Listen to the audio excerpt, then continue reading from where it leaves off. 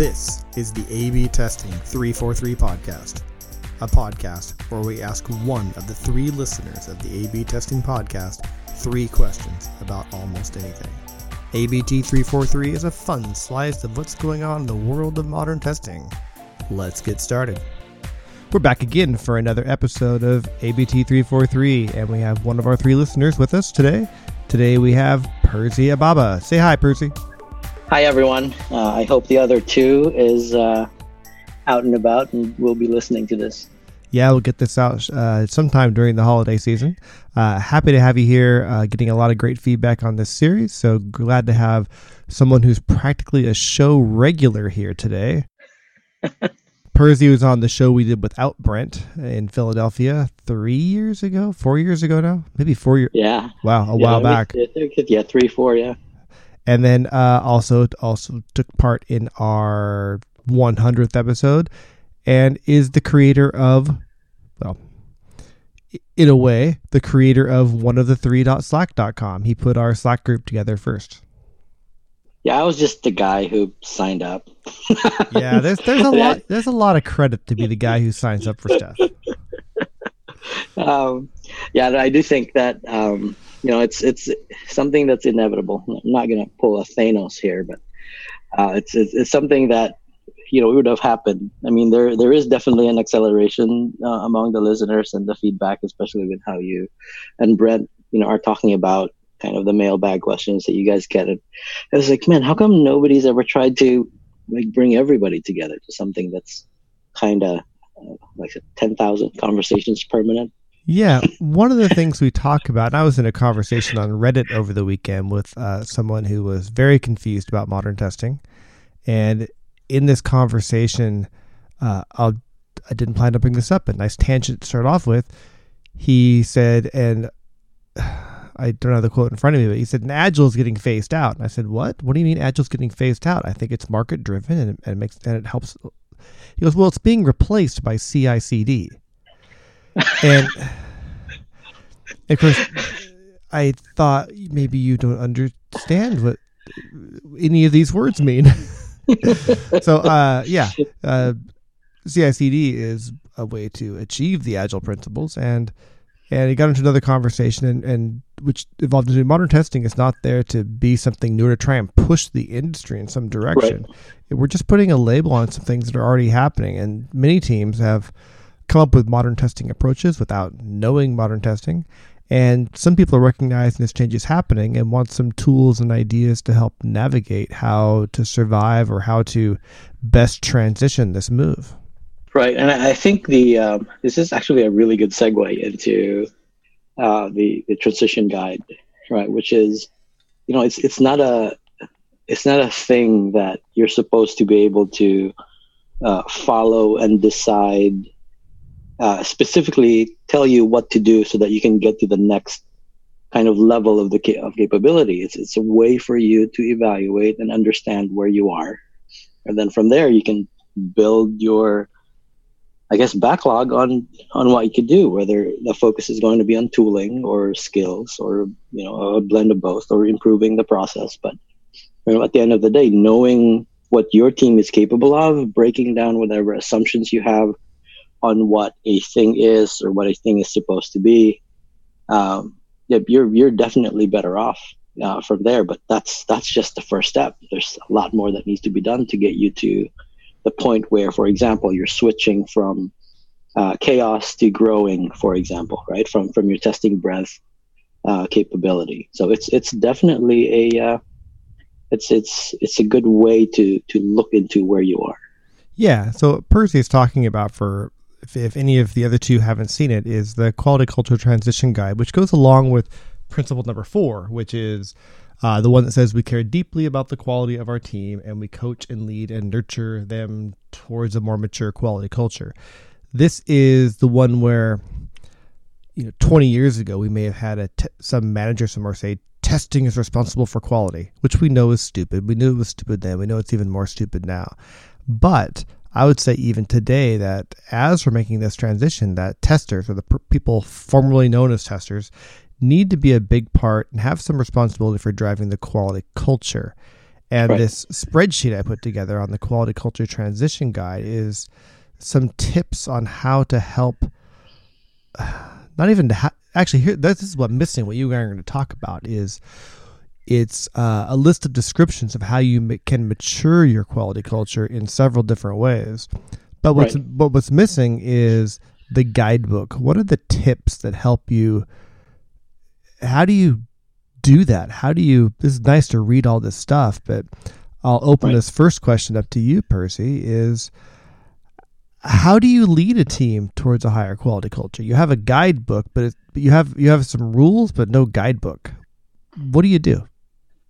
Yeah, personally for me, based on my own experience, like one of the biggest detractors for this is not really having a shared mindset. That's really number one, right? So like when we say that something is something and that not everybody agrees on the same definition, I mean, look, quality itself is a big question here, but getting everybody in the same spot. And when we talk about like, what do you actually mean when you say regression testing, for example, which is probably an entire podcast on itself on why that name doesn't really describe what we're trying to do when it comes to performing the set of testing activities that we have for that, I guess, coined term, right? So the shared mindset is definitely key.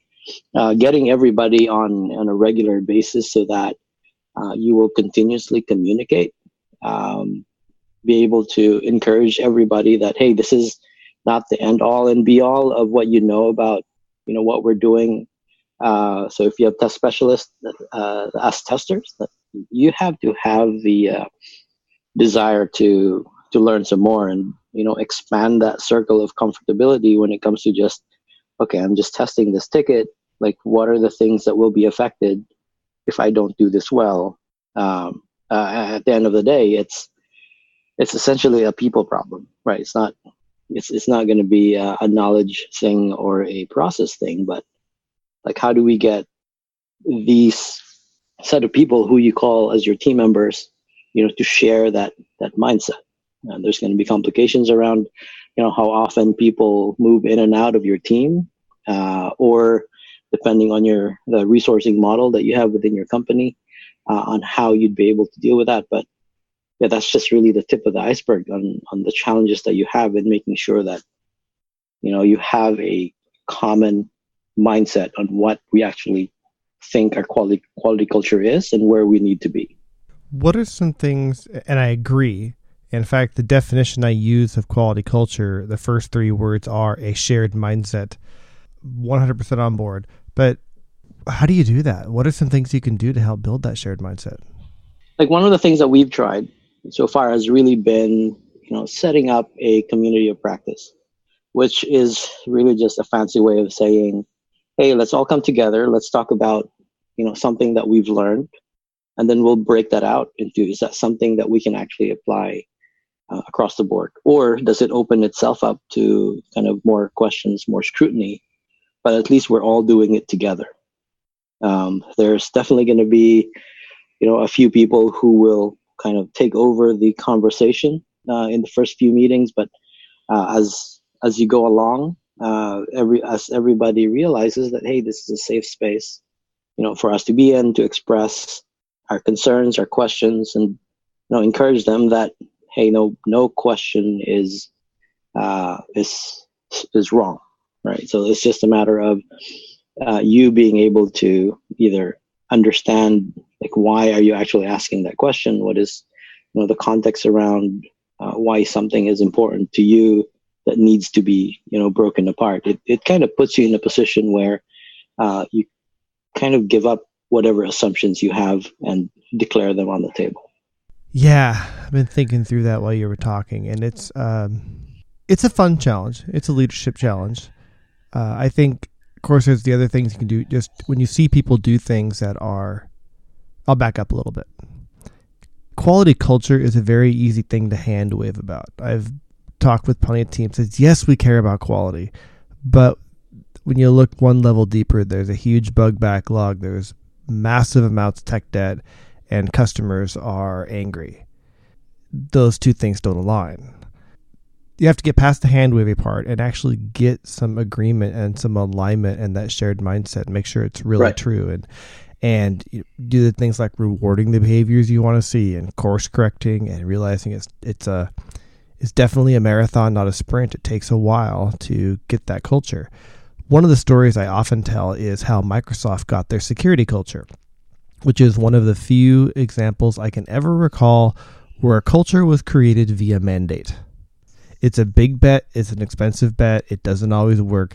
But in 2000, at Microsoft, year 2000, Code Red, Slammer, the I Love You virus were all like back to back to back, exploiting vulnerabilities in Microsoft software. And the whole company went offline for about a month.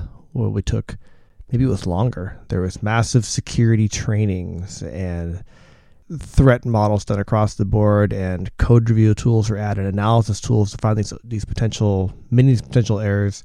But that quality culture lives through to today, or that's the quality culture. The security culture lives through to today. Two completely different things. And I don't know that worked because there was a crisis. And usually by the time a company has a quality crisis, it's too late and they're about to go under.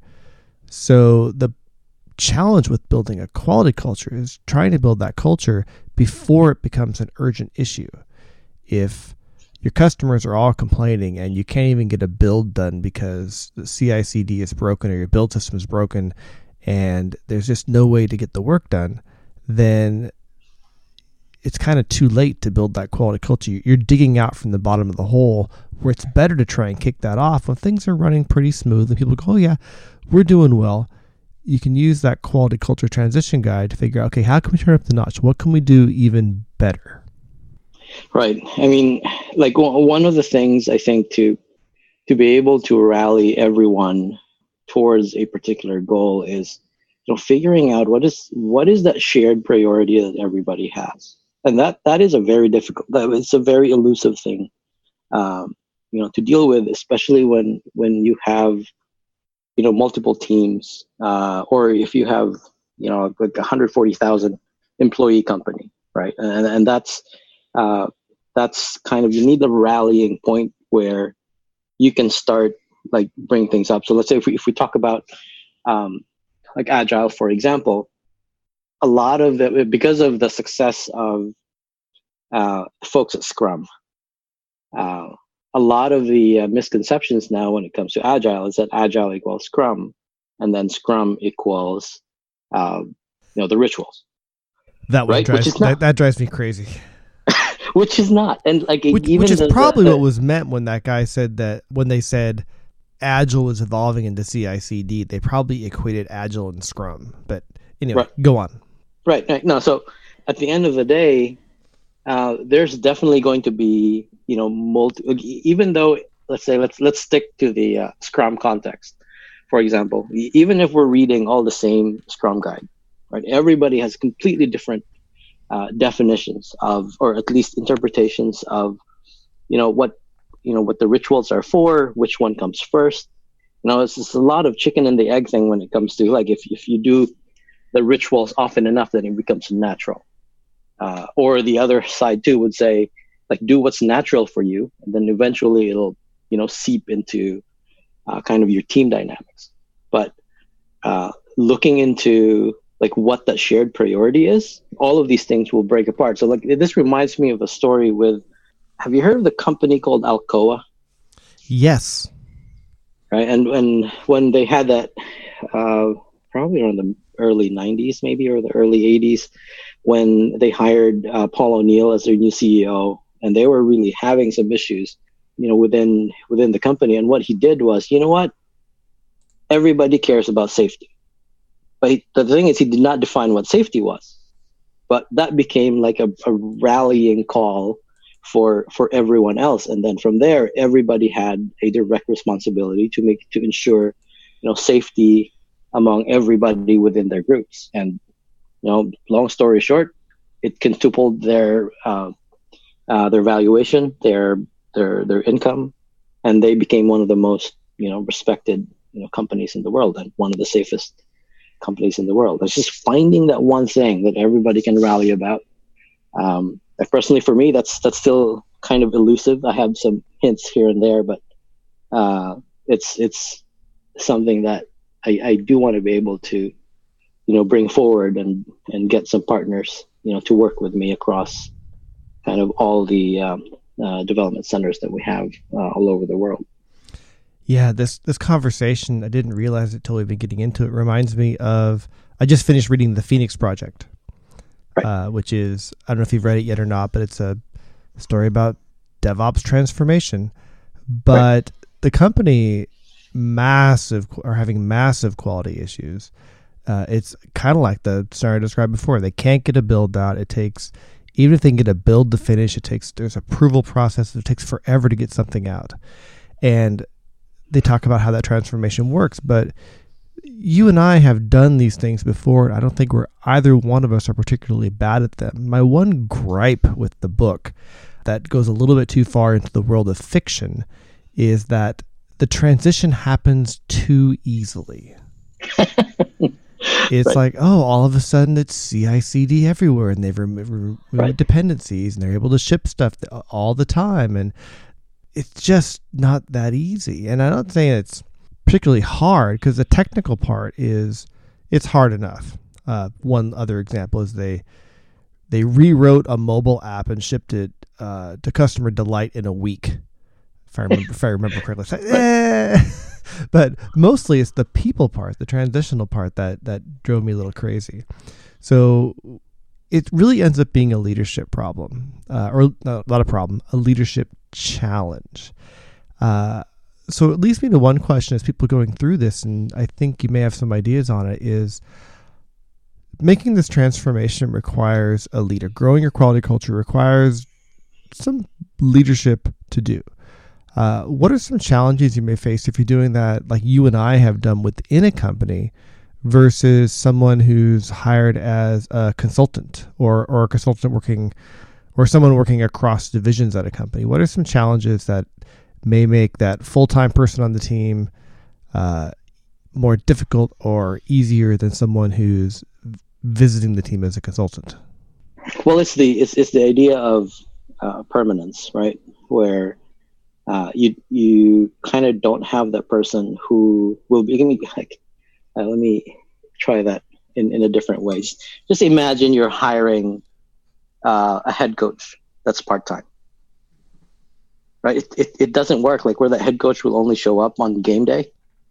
It's very difficult to kind of force that. And then the learnings that you're supposed to do as a team throughout the week, that needs to have a more kind of like introspective eye of kind of of the coach that gets you like, how can we do this better, right? So the idea of always at the end of the sprint retrospective kind of gets thrown out the window from a digital quote unquote transformation perspective, because there's a lot of things that a coach might see that needs to be addressed right away instead of waiting for that to kind of fester.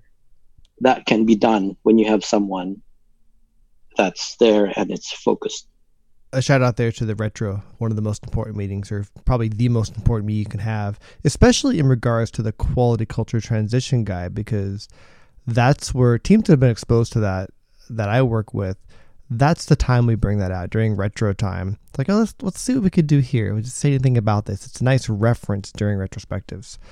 There's a book, I don't know if you ever read, by, I forget his first name, Maxwell, called The 5 Levels of Leadership. Mm-hmm. You heard of this book? I have not heard of that book. It applies a little bit here, because the first level is you're put in a position of leadership, and which means you've been made a manager, or in our case, maybe you're the sole dedicated testing specialist. You're the person who's leading the quality culture. You're in a position, someone could announce you in that position. You could say, hey, I'm going to try and lead us towards a higher quality culture. You're in a position of leadership. It doesn't, as you know, at that level, it doesn't give you any rights or privileges unless you're a company that has a very specific emphasis on hierarchy. But it's that next level where you have to give people permission to let you lead them. People have to give you permission to let you lead them. God damn. People have to People have to give you permission to let you lead them.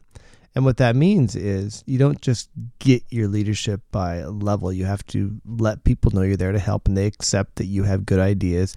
And that may be one of the hardest levels to get past. You have to establish credibility.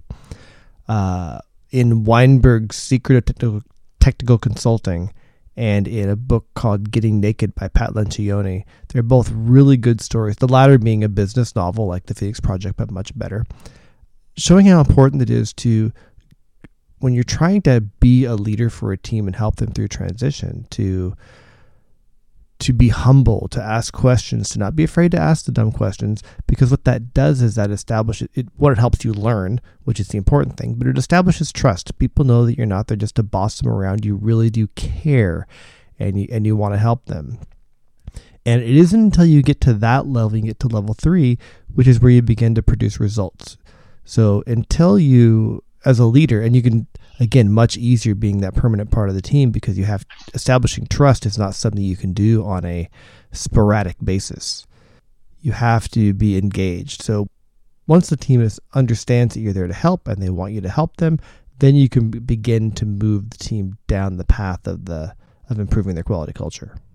You have to ping me later the title of the book. I didn't write it down, but that would be a good next read for me, which actually does remind me with another organizational book called Requisite Organization by Elliot Jack. I have not read that one. Elliot Jack's, it's interesting because he looks at it in also the same, like, but this one is in like 7 levels, or like maybe even 8 or like higher levels than that, where he breaks it apart into the amount of time that you have to be able to do your work. Right. So you're looking at, so the first level essentially are, the people on the ground, right? So whether you're a sales clerk or a traffic beat cop, for example, where your work is mostly kind of routine. And then the second level is, first line managers, right? So from a sort of software perspective, these would be probably our leads or maybe senior developers who have more responsibilities, not just from a day-to-day basis, but they look at things that need to be done, let's say at the end of a sprint, right? And then the next level up is instead of like focusing on the deliverables every 2 weeks, now you have quarterly deliverables. The next level up would be your directors, so on and so forth, right? So where your vision can't be enacted up until you have maybe months, or for CEOs for like really huge companies, they have years or maybe even a decade to be able to enact on something. And I think the way we look at it, especially from setting that culture, like whoever it is that's assigned for those needs to have a different outlook and make sure that everyone else underneath the lower levels can also focus on their work and get their work done pretty well. But you have a larger vision of where you need to be. Let's say if it takes a lot longer to be enacted on, and then tying that back into the Phoenix Project, it's almost a typical fairy tale story, right? Where like everything is now like happily ever after, type of thing, when like all the individual work that needs to be done that leading up to that point where they can actually release in a more consistent cadence and they can capture feedback at the level where they can actually act on it. That's the hard work that we're kind of, hey, instant coffee time. You're not worried about, waiting for your coffee beans to grow and roasting them and grinding them and you making that cup of coffee type of thing. So there's definitely a lot of, I guess, dimensions that we can look deeper, but I have to get the copy of that book that you just mentioned just now. I'll send you some links. It definitely helps. So we've talked a lot of the strategic part. We know it's a leadership issue. We know that it's difficult and it takes time and all those things. But let's go into some more of the tactical. So what are some, in helping teams improve their quality culture, what are some examples of, maybe one or two examples of tactical things you've done? Like how have you addressed specifically some aspects of improving the quality culture? So one of the first things that I actually almost always do when I get asked to join, a given team is that I ask them for, like, what are the activities that everybody actually does, right? So like if you have let's take a look at your last release and the contents of what you've released. How long did it take for that to pass through your pipeline for that to get into the hands of the customer, right? And digging deeper into that, then it shows, all right, we're actually spending 15 business days to do, user acceptance testing, because that's still a thing in my world. And we take a look at what they're actually doing in detail, breaking that down, and see if we could get rid of some of the things that are redundant. And most of the time, there's really very obvious things that show us why does it take you 12 hours to generate all the user data that you need to be able to perform your tests? Because it's a person doing it, and the automation attempt was employing Alan's favorite tool, which is Selenium, to click through the browser to create the data. Boo. So instead, changing things like that into, let's talk to the developers. Maybe there is an API in the backend that creates this data for us. And you can just see the difference where what used to take 12 hours now takes, 3 minutes to get things done. So this is an example of how, I'm going to interrupt for a moment. This is an example of how the principles overlap and support each other, because it's definitely improves the quality culture to get rid of that technical debt, but you're doing it also by identifying and mitigating a bottleneck in your system. Right. And then most of the time, because of how busy everyone is on their day-to-day and the expectations, a lot of these things are just accepted. It's just like, it's how things are done. And that's the way it's always been. We're going to continue to do it. And it's usually one of the most, poisonous things that will, happen in any kind of team culture. And that's what's so important. It's important that this is where you and I and people driving modern testing can really help out, is we're not good with the status quo. We go, why couldn't this be better? It's the old fable that I won't retell today about why the woman cut the ends off her roast beef before she put it in the pan. Look it up. I know you've heard it. You're laughing. But it's a great example of just, this isn't right. How can we make it better? You have another one? Yeah, no, it's really something that is, it's very similar. I've told this story a lot of times. I'm taking 3 shots right away. When I first joined the company that I'm in, it used to take us 29 days to upgrade a single site.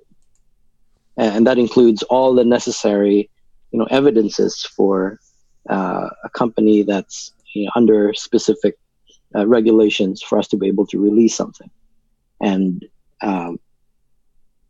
from there, they've been trying for the past 4 years on how to get it more efficient, with and without automation, with and without tooling, but they can't go past that 29 days for a single 29-day turnaround time to test the site before we can actually push for an upgrade.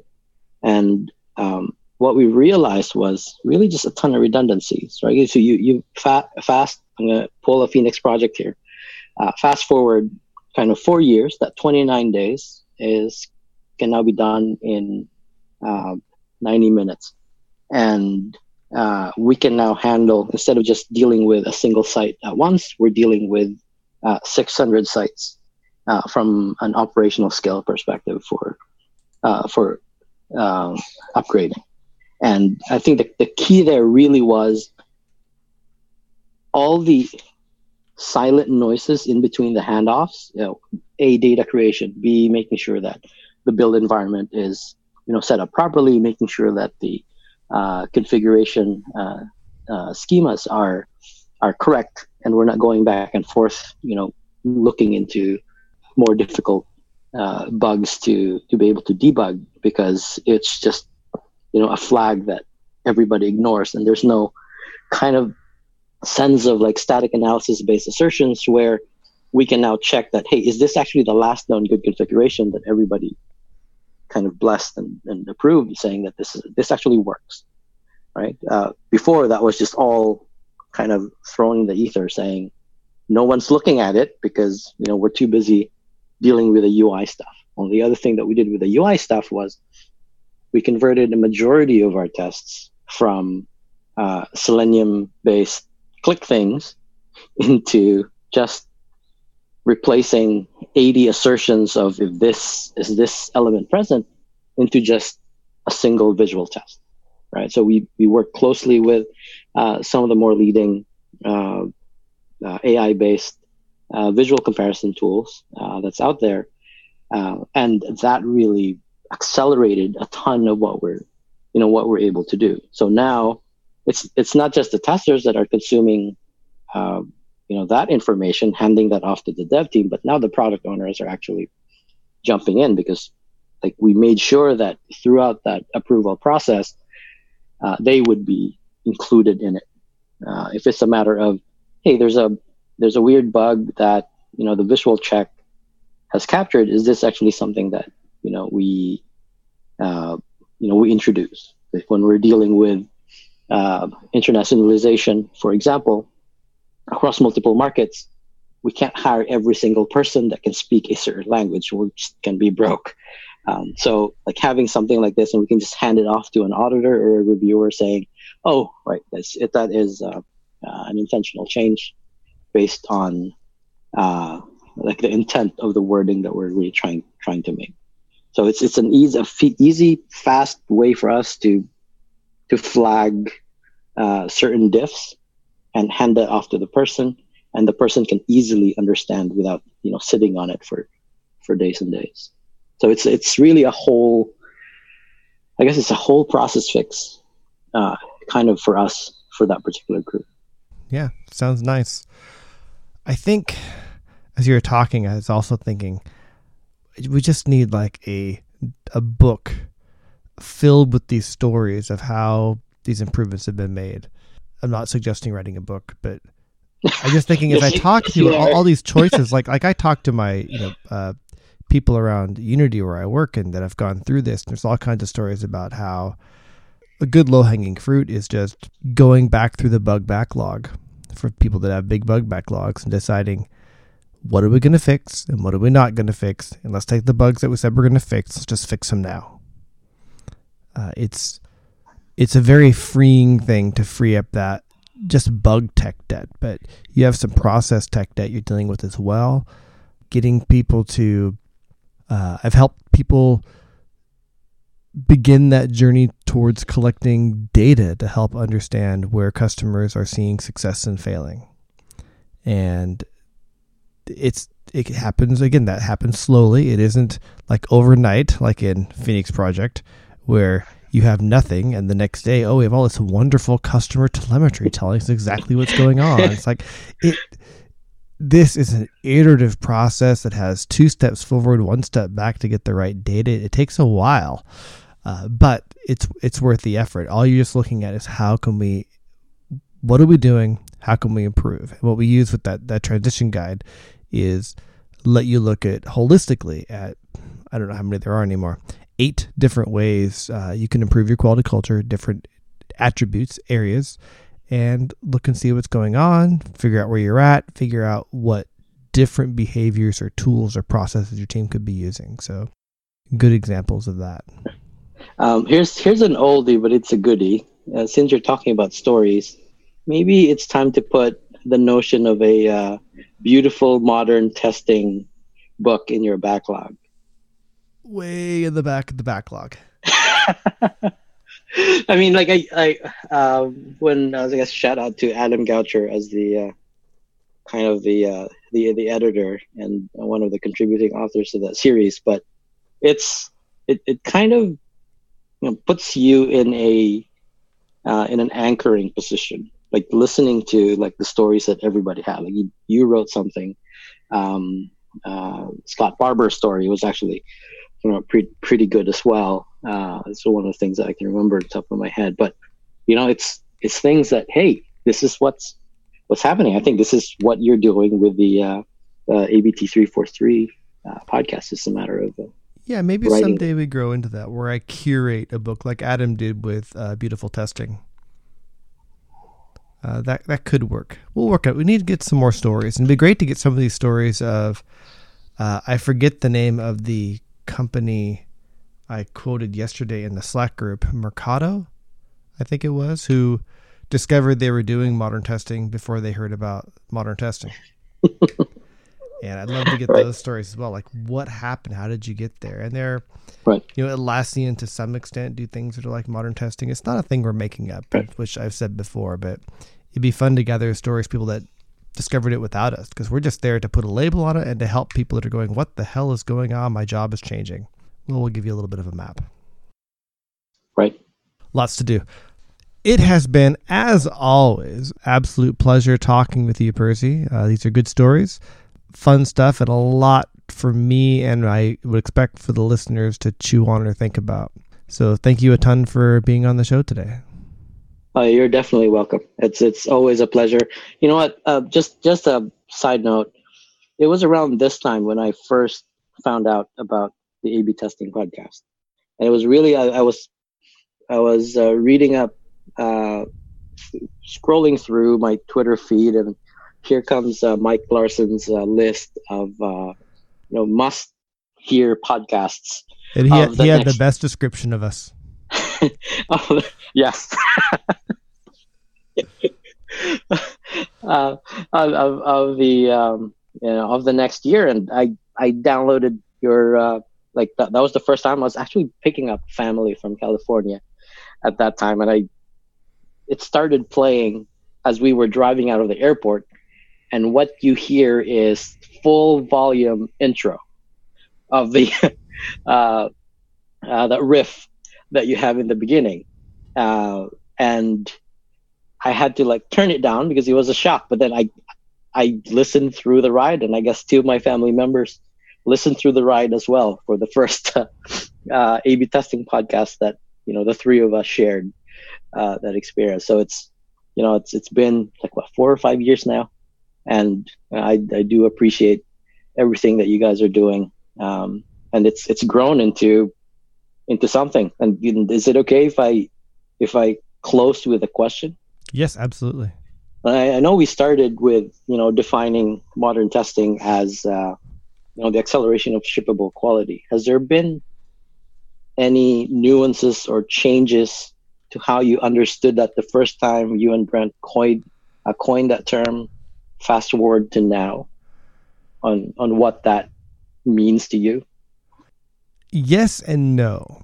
So what's happened to me is Brent coined that phrase. This is actually a very good question, because Brent coined that phrase. Said, yeah, this makes sense. Sure. How do we do this? And then we started talking about very early, before we had a name for it, how we wanted to approach quality, before we called it modern testing, which, as we all know, nothing modern, not about testing. It's just an antidote to traditional test last testing methods.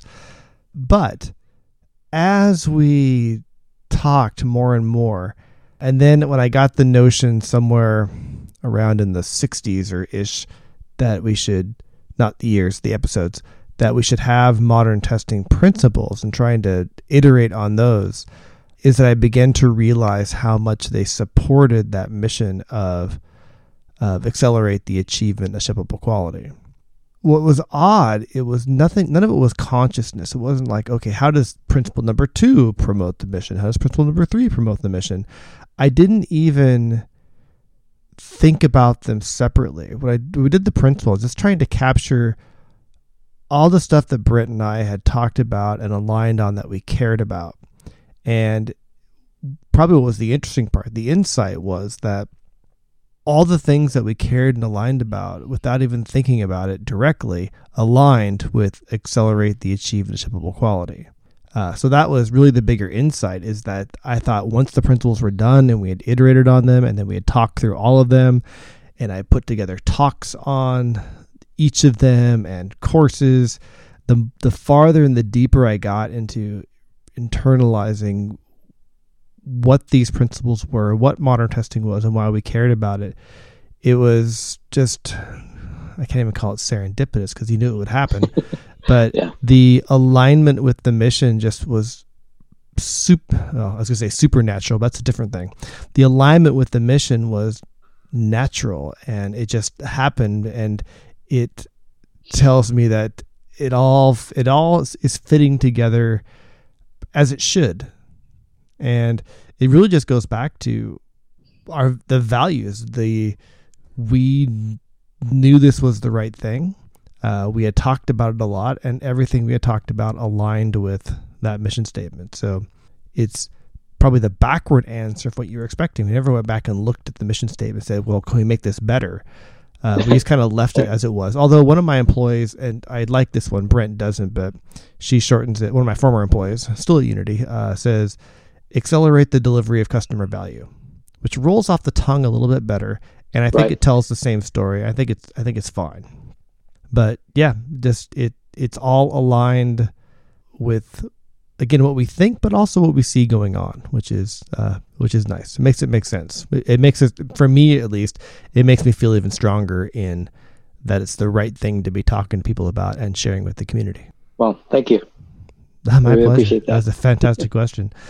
All right, we should wrap it up here. I will put your Twitter handle. You have blog links, books, public appearances you want to plug at this point? Twitter's fine. All right. Let's keep it simple. Okay. We'll put that in the notes for the show. Get this out in a few days. But have a wonderful, happy holiday, Merry Christmas, and we'll chat with you again in the new year. Thank you, Percy. All right. Will do. Thank you, Alan. All right. See you. All right. Bye.